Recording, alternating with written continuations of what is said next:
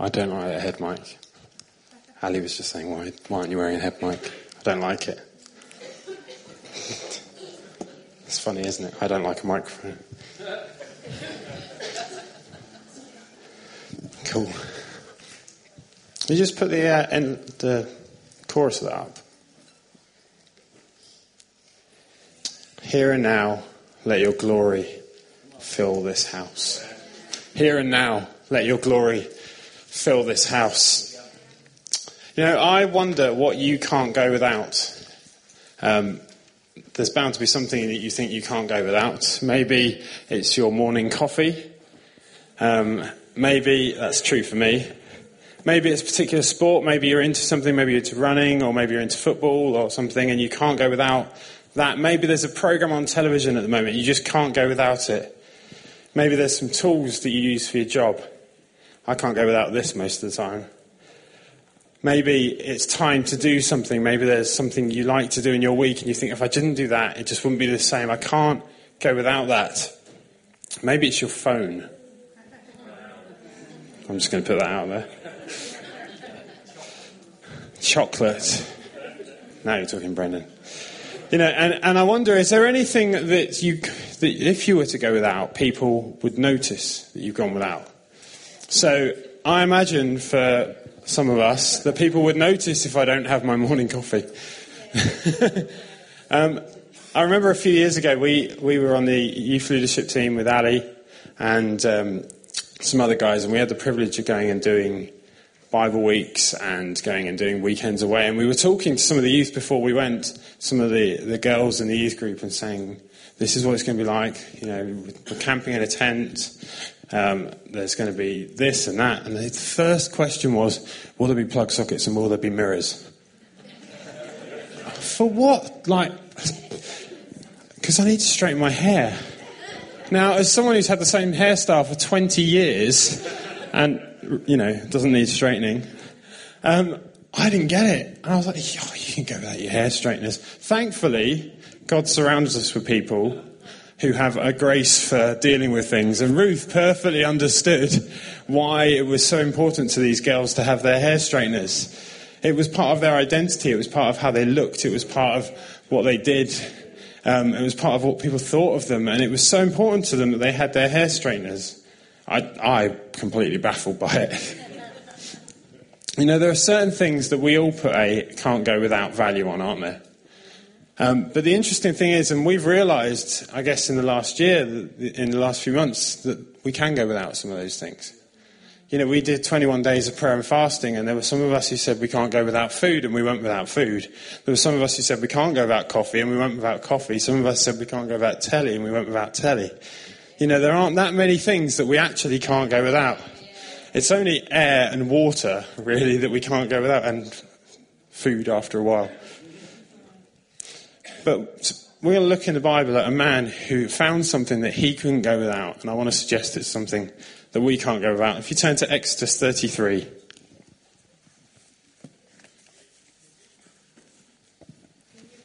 Exodus 33. And so this is Moses, and Moses has led the people of Israel out of Egypt, and they've come to Mount Sinai in the desert, and Moses has been up to Mount Sinai, and God has given him the Ten Commandments and a lot of the law that we read about in Exodus, Leviticus, Deuteronomy, etc. And it comes a point where it's time to move on. It's time to go on to the next thing. And it says in verse 1, I'm in the ESV, it says, the Lord said to Moses, depart, go up from here, you and the people whom you have brought up out of the land of Egypt, to the land of which I swore to Abraham, Isaac, and Jacob, saying, to your offspring I will give it. I will send an angel before you, and I will drive out the Canaanites, the Amorites, the Hittites, the Perizzites, the Hivites, and the Jebusites. Go up to a land flowing with milk and honey, but I will not go up among you, lest I consume you on the way, for you are a stiff-necked people. Let's move to verse 11. It says, thus the Lord used to speak to Moses face to face, as a man speaks to his friend. When Moses turned again into the camp, his assistant Joshua, the son of Nun, a young man, would not depart from the tent. Moses said to the Lord, see, you say to me, bring up this people, but you have not let me know whom you will send with me. Yet you have said, I know you by name, and you have also found favour in my sight. Now therefore, if I have found favour in your sight, please show me your ways, that I may know you in order to find favour in your sight. Excuse me. Consider too that this nation is your people. And he said, my presence will go with you, and I will give you rest. And he said to him, if your presence will not go with me, do not bring us up from here. For how shall it be known that I have found favour in your sight, I and your people?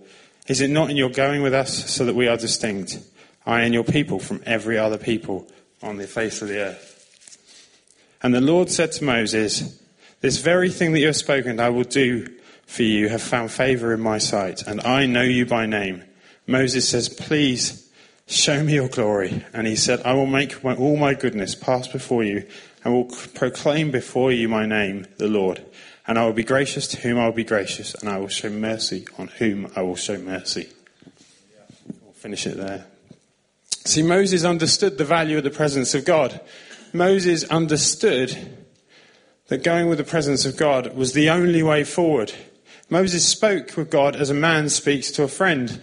And he understood that they needed God to go with him. He understood that there wasn't an option. God had to go with them. And it says, and he says, I won't go without you, God. See, I want to clarify something here. God is omnipotent. He is all-powerful with no limitations.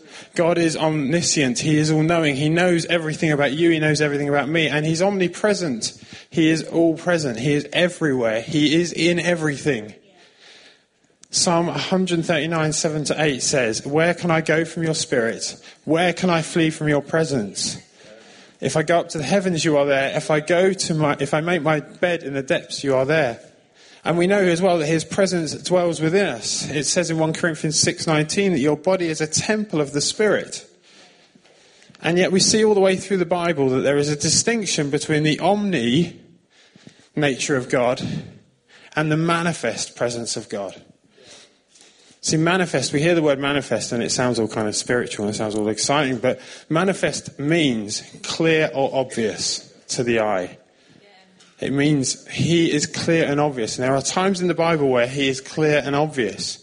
When the burning bush comes and God speaks to him out the burning bush, that's clear and obvious. Yeah? When Elijah's in the cave and there's earthquakes going on and there's fire and God speaks to him in a still small voice, that's clear and obvious. In Acts 2, in Pentecost, when there's tongues of fire on people's heads, that's clear and obvious. Jesus himself was clear and obviously God. It's the nature of being aware of him. See, the omni nature of God talks of a God who is all powerful, who is so big, so powerful that we can't comprehend. It talks about the name above all names, the name we worship, the God we love to worship, but we can't get our heads around it because he's so big. But the manifest talks of a God who longs to be in relationship with us. It talks of a God who longs to be intimate with his creation, that longs to be involved with his creation. The word presence, interestingly, in this translation, in this passage rather, the word presence can be translated as face. And that's pretty intimate. When you see someone face to face, that's pretty intimate. It's not distant, it's intimate. So which is it then? Is it the omni or is it the manifest? Well, this is one of those great moments where it's both and. This is one of those moments where we get to have both. He is everywhere, but he invites us to be in relationship with him. He is everywhere, but he invites us to be in relationship with the creator of the universe. And it's our awareness of his presence that changes everything. Moses understood this is what defined him. Verse 16, it says, for how shall it be known that I have found favour in your sight, I and your people? Is it not in your going with us so that we are distinct, I and your people, from every other people on the earth? It's the clear and obvious God going with them that makes them different. You know, there were many other nations that worshipped gods and idols at the time, but they worshipped them from a distance. They set a golden calf up or they set a tower up and they worshipped their gods from a distance. But Israel had an intimate relationship with the living God. And he went with them to places. He led them in places. And that's what God calls us to. God calls us to that intimate relationship with him. To be a people who corporately and individually go after the presence of God and rely on it in every aspect of our lives. And all of us get to do it. Praise God for the new covenant where all of us, every single one of us, not just a few, not just the priests, but every single one of us get to have an intimate relationship, get to experience the presence of God. So I was thinking about this in the context of our church and in the context of our family, and I was thinking, well, can it be said of us that we are people who love the presence of God and who go after the presence of God? And, I believe it can. And I can think back 18 years ago, I came here as a student, and I tried out another couple of churches, and I remember coming into this church, into this room, and walking through those doors, and the worship team were in that corner at the time, and I remember it didn't feel maybe as polished as some other places. It didn't feel maybe quite as glamorous, I guess, maybe as some other places. But I walked in and I went, these people want to seek the presence of God. That was the thing that got me. That was the thing that drew me in. And 2 years later, I had a kind of wobble. I was a bit like, oh, maybe I did choose the wrong place. Maybe I should go somewhere else. And I went somewhere else. And I went there for a meeting. And I sat there and I had a really good time, and I worshipped God and I heard the word, and I thought to myself, I could be comfortable here. And in a moment, God said to me, do you want to be comfortable or do you want to pursue my presence? Don't settle for being comfortable, but pursue. And so as a people, I believe we do that. We do pursue the presence of God. We go after it. And it changes the atmosphere. Ali last week, I love this. She said there's an atmosphere that we're creating in this family home that causes people to think differently. That's the presence of God. That's the presence of God in this place. And this is what makes us, both as a church here, but also the people of God across the world, this is what makes us different. The presence of God moving in us, working in us, talking to us, moving through us is what makes us different. It makes us individually different from our neighbours, our friends, our co-workers. It makes us different as an organisation from the other non-profits and charities that are out there. It makes it different as a gathering, as a place where people come from places where you might go and hear motivational speakers or sitting and watching TED Talks online. It makes us different from other clubs, even from other spiritual gatherings. This is what makes us different. It's the presence of God. The presence of God is what makes this place different, and it's what makes you different, and it's what makes me different. It's the presence of God. And we have to keep going after it. We have to keep running after the presence of God. Because without the presence, it's just noise. It's all noise. And there's so much noise in the world. All you have to do is turn the telly on or pick up your phone and look at Facebook. There's so much noise in the world. And some of that noise is good. There is some good noise out there. And there's some noise that's making a difference. There are people out there that are making a difference in the world. They're doing it, but it's part of a noise. But it's his presence. That's what transforms. That's what redeems. That's what restores. That is the difference. It's his presence. 2 Corinthians 3:17 says, where the Spirit of the Lord is, there is freedom. Where the Spirit of the Lord is, there is freedom. And it's not me talking that makes a difference. It's not a band singing songs. It's not the music, the chord structure they're doing. It's the Spirit of the Lord that brings freedom. And we have to be so careful that what we have doesn't just become a noise. We have to treasure the precious gift that God's given us, because that's what transforms. If we don't treasure it, then it becomes a noise. And that's what happened to the people of Israel. So many times through their history, they didn't treasure the presence of God. So many times you see it, and they get overtaken by all the other noises. It says in there they became stiff-necked. In the ESV. In other translations it says stubborn-hearted. They became stubborn. They let their hearts become stubborn to the point that God says, I can't work with this. I can't get in. I can't get in amongst the noise. God doesn't just want to be part of the noise. He wants to be the clear guiding sound that we hear and we respond to daily. So what do we do? How do we respond to this? Well, one of the things we need to do is learn to be hosts, I believe. We need to learn to host the presence of God, both as individuals and as a family. And one of the ways we do that, and the first thing we need to do is hosting starts with a welcome. Now you say, can I welcome the presence of God? He's everywhere. Well, I believe there's a distinction between being in the presence of somebody and welcoming somebody in. Yeah? Now, there's a song that many of you will be familiar with, and it's a Matt Redman song, and the bridge says, "We welcome you with praise." And I remember when this song came out that there was controversy, because people said, how can you welcome the presence of God? Is this not arrogant? It's not arrogant to think that you can welcome someone. It's not arrogant to think that I can say, yeah, I'm going to stand here and I'm welcoming you, God. Come and do what you want in my life. That's not arrogance. That's humility. Now, when I think about being welcomed, I think about some friends of mine, their house, and I think about going to their house. And many of you will have experienced this. But I think about Brendan and Sarah's house and being welcomed there. And it just came to my head while I was preparing this. Now, me and Brendan are good friends, and we meet up for coffee every so often. And I go around there and we have a chat. Now, this is what it's not like, okay? If I turn up at Brendan's house and I don't get welcomed, this is what would happen. This isn't what happens, but this is what would happen. I'd walk up, I'd knock on the door, there's a vague shout in the distance. Yeah, whatever. I walk in, I go and make myself a coffee, I go and sit in his living room.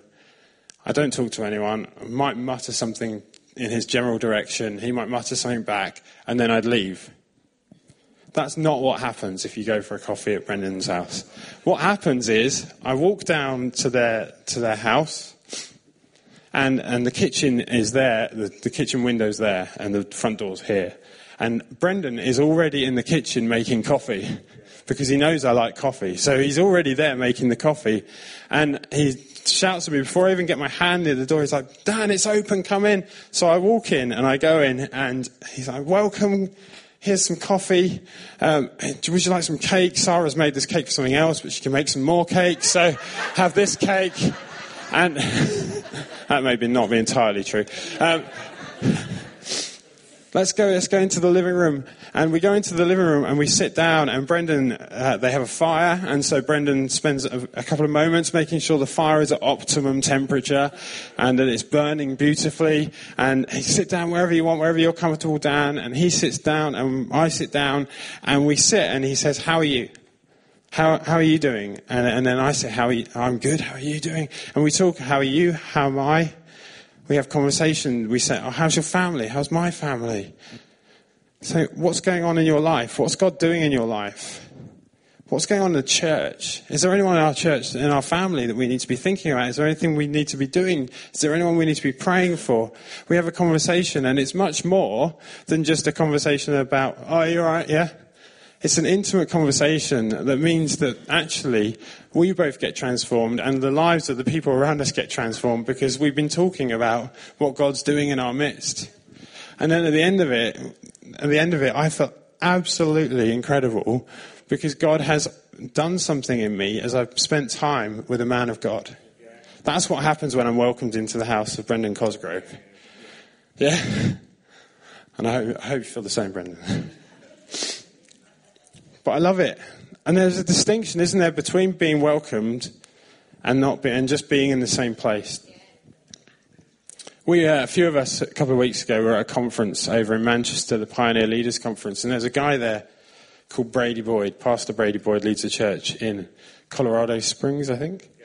And he really helped me with this. He talked a little bit about welcoming, and I was just like, yes, that confirms in me. But he said this. He said every day he gets up, every day before he gets up, before he looks at his phone, before he even looks at the time, before he acknowledges his wife, before he sees any kids or family, he lies there in bed, he opens his eyes and he says, "Come, Holy Spirit," before he does anything else. And I want to suggest to you, I've started doing it when I remember. It's still a journey, but I've started doing it. And it makes such a difference. Because it's a daily thing. It's come, Holy Spirit, today. Come, Holy Spirit, now. Before anything else, before I do anything else, come, Holy Spirit. You know, we can walk around and we can sing in places and we can walk through places and we can just say, come, Holy Spirit. We can sing in English, we can sing in tongues, and we can welcome the presence of God into places. Let's make sure we're welcoming him. And we do it daily because his mercies are new every morning. We do it daily because actually it doesn't matter what happened yesterday. It doesn't matter if I forgot to do it yesterday. His mercies are new every morning. His mercies are new for me every morning, and therefore I'm coming to you this morning afresh. I want to encourage you to do daily checkups on yourself. We respond daily to what God is saying. We respond daily as we walk in his presence. How do you know it's the presence of God? How do you know what God is saying to you? Well, here's a few things that I kind of use. Is there life in it? Is there life in what is God you feel God's calling you to? If there's life in it, then it's God. If it's dead, that's not what God's calling you to. God calls you to things that have life in it. He might call you to resurrect something, but there'll be life in it because it's resurrected. There's rest in his presence. This doesn't mean things are easy. It doesn't mean that when God calls you to something, it's always easy. But there's a rest in your spirit that you know, I can just rest on God here. And there's grace for what God's calling you to in his presence. There's always grace for what he calls you to. And there's always more. Moses says at the end of that, it says, show me your glory. He's sat face to face with God in the tent of meeting, and he says, show me your glory. There's always more. You know, it's possible that we settle for less than what we're called to. Because it's easy, because it doesn't offend, because it pleases everyone. Even in church, it's possible that we forget to pursue the presence of God. And instead go after programs, instead go after a certain style of worship, instead go after a certain way of doing things. And we say, we're charismatic, and therefore we're obviously going after the presence of God, because we're doing things in a charismatic way. We need to be careful, we need to treasure it. We can keep doing things because we've always done them, and they've always worked, so it must be God, right? If we've always done it and it always worked, it must be God. Well, there's different seasons. Just because I've always done something doesn't mean it's what I'm called to now, for this moment. And just because I'm good at it doesn't mean it's what God's calling me to at this moment. We need to ask, is it me or is it God? And we need to we need to ask his presence to reveal these things to us. There's a lady in Australia, I've just come across her and been blown away by some of the stuff she said. Her name's Christine Kane, and she runs an organisation called A21, which is a slavery, freeing slavery movement, with an aim to relieving slavery all around the world. And she's part of Hillsong as well. And she said this in a recent preach that I saw. She said, a gift will fill a room, but the anointing of the Spirit is what breaks yokes, chains, and bondages. It says in Isaiah 10:27, and it shall come to pass in that day that his burden shall be taken away from off thy shoulder, and his yoke from off thy neck, and the yoke shall be destroyed because of the anointing. It's the anointing of the Spirit that changes things. It's the anointing that breaks chains. It's his presence that there's freedom. It's not me. It's him. It's his presence that breaks chains. And so it requires from us surrender and sacrifice daily. It requires me to daily give up my agendas, give up my aims, give up my desires, to lay them before him. And say, God, what's your presence taking me to today? Where are you taking me? What are you guiding me to? What conversations? You know, if someone lives in my house, they get a say in what happens. And this is a challenge when you have a 9-year-old. And a 1-year-old. The 1-year-old now has a say on what goes on the telly, and the 9-year-old isn't very keen about what goes on the telly sometimes. But if you live in my house, you get a say on what happens. How much more with God? If God dwells in us, the presence of God dwells in us, how much more that he gets to say? Because we live for his glory, not for our glory. I want to be a part of a family that doesn't just make a noise and build a community and build a great community centre. I believe Willow Lane is going to be amazing, but I don't just want to build a great community centre there. I don't just want to make a noise in Birkby. I want to see transformation and restoration in our community. I long that our gatherings, our times together, and please hear my heart. I'm not saying that we're not going after these things, but hear my heart. I long that our gatherings are times when we don't just sing some good songs and hear some good words, but where we truly treasure the presence of God.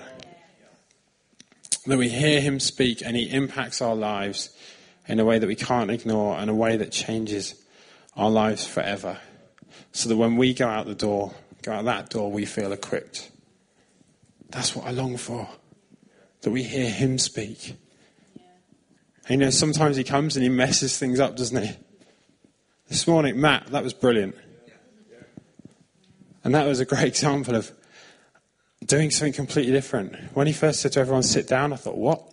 And then God said, have you read your notes? I thought, this is a bit different. God said, yep. But that's what I want. I want to hear the voice of God every day. And when we gather together, I want to hear it. And I want to be impacted by it. And that we as a people are seeing people freed from chains. People healed of sickness, healed of disease. People being truly discipled and added to us so that they can also go out into the world and make disciples, who then go out into all the world and make disciples. That's what I want to see. True transformation. And so this is my prayer, and hopefully it echoes with you. Come, Holy Spirit. Because if your presence doesn't go with us, I'm not interested.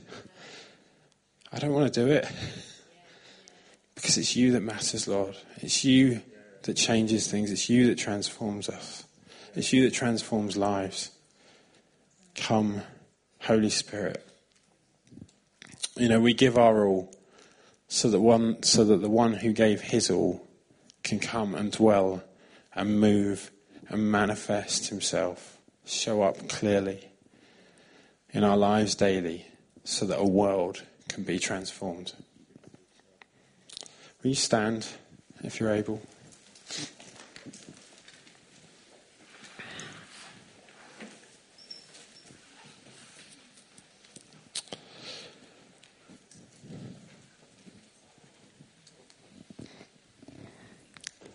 We're going to take a few minutes to respond. The band are going to lead us in a song. The song says, "Come, Holy Spirit." And they're going to lead us in this song. And as they do, the stewards are going to bring around the bread and the wine.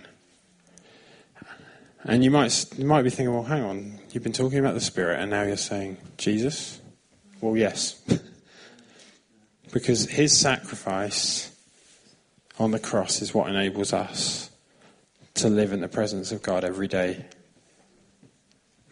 It's his sacrifice that enables us to do that. So as the bread and the wine comes around, just individually take a moment to thank Jesus for all he's done and to welcome his presence in. And we'll sing this. And then I've got a couple of things that I want to bring off the back of that and just pray for some people.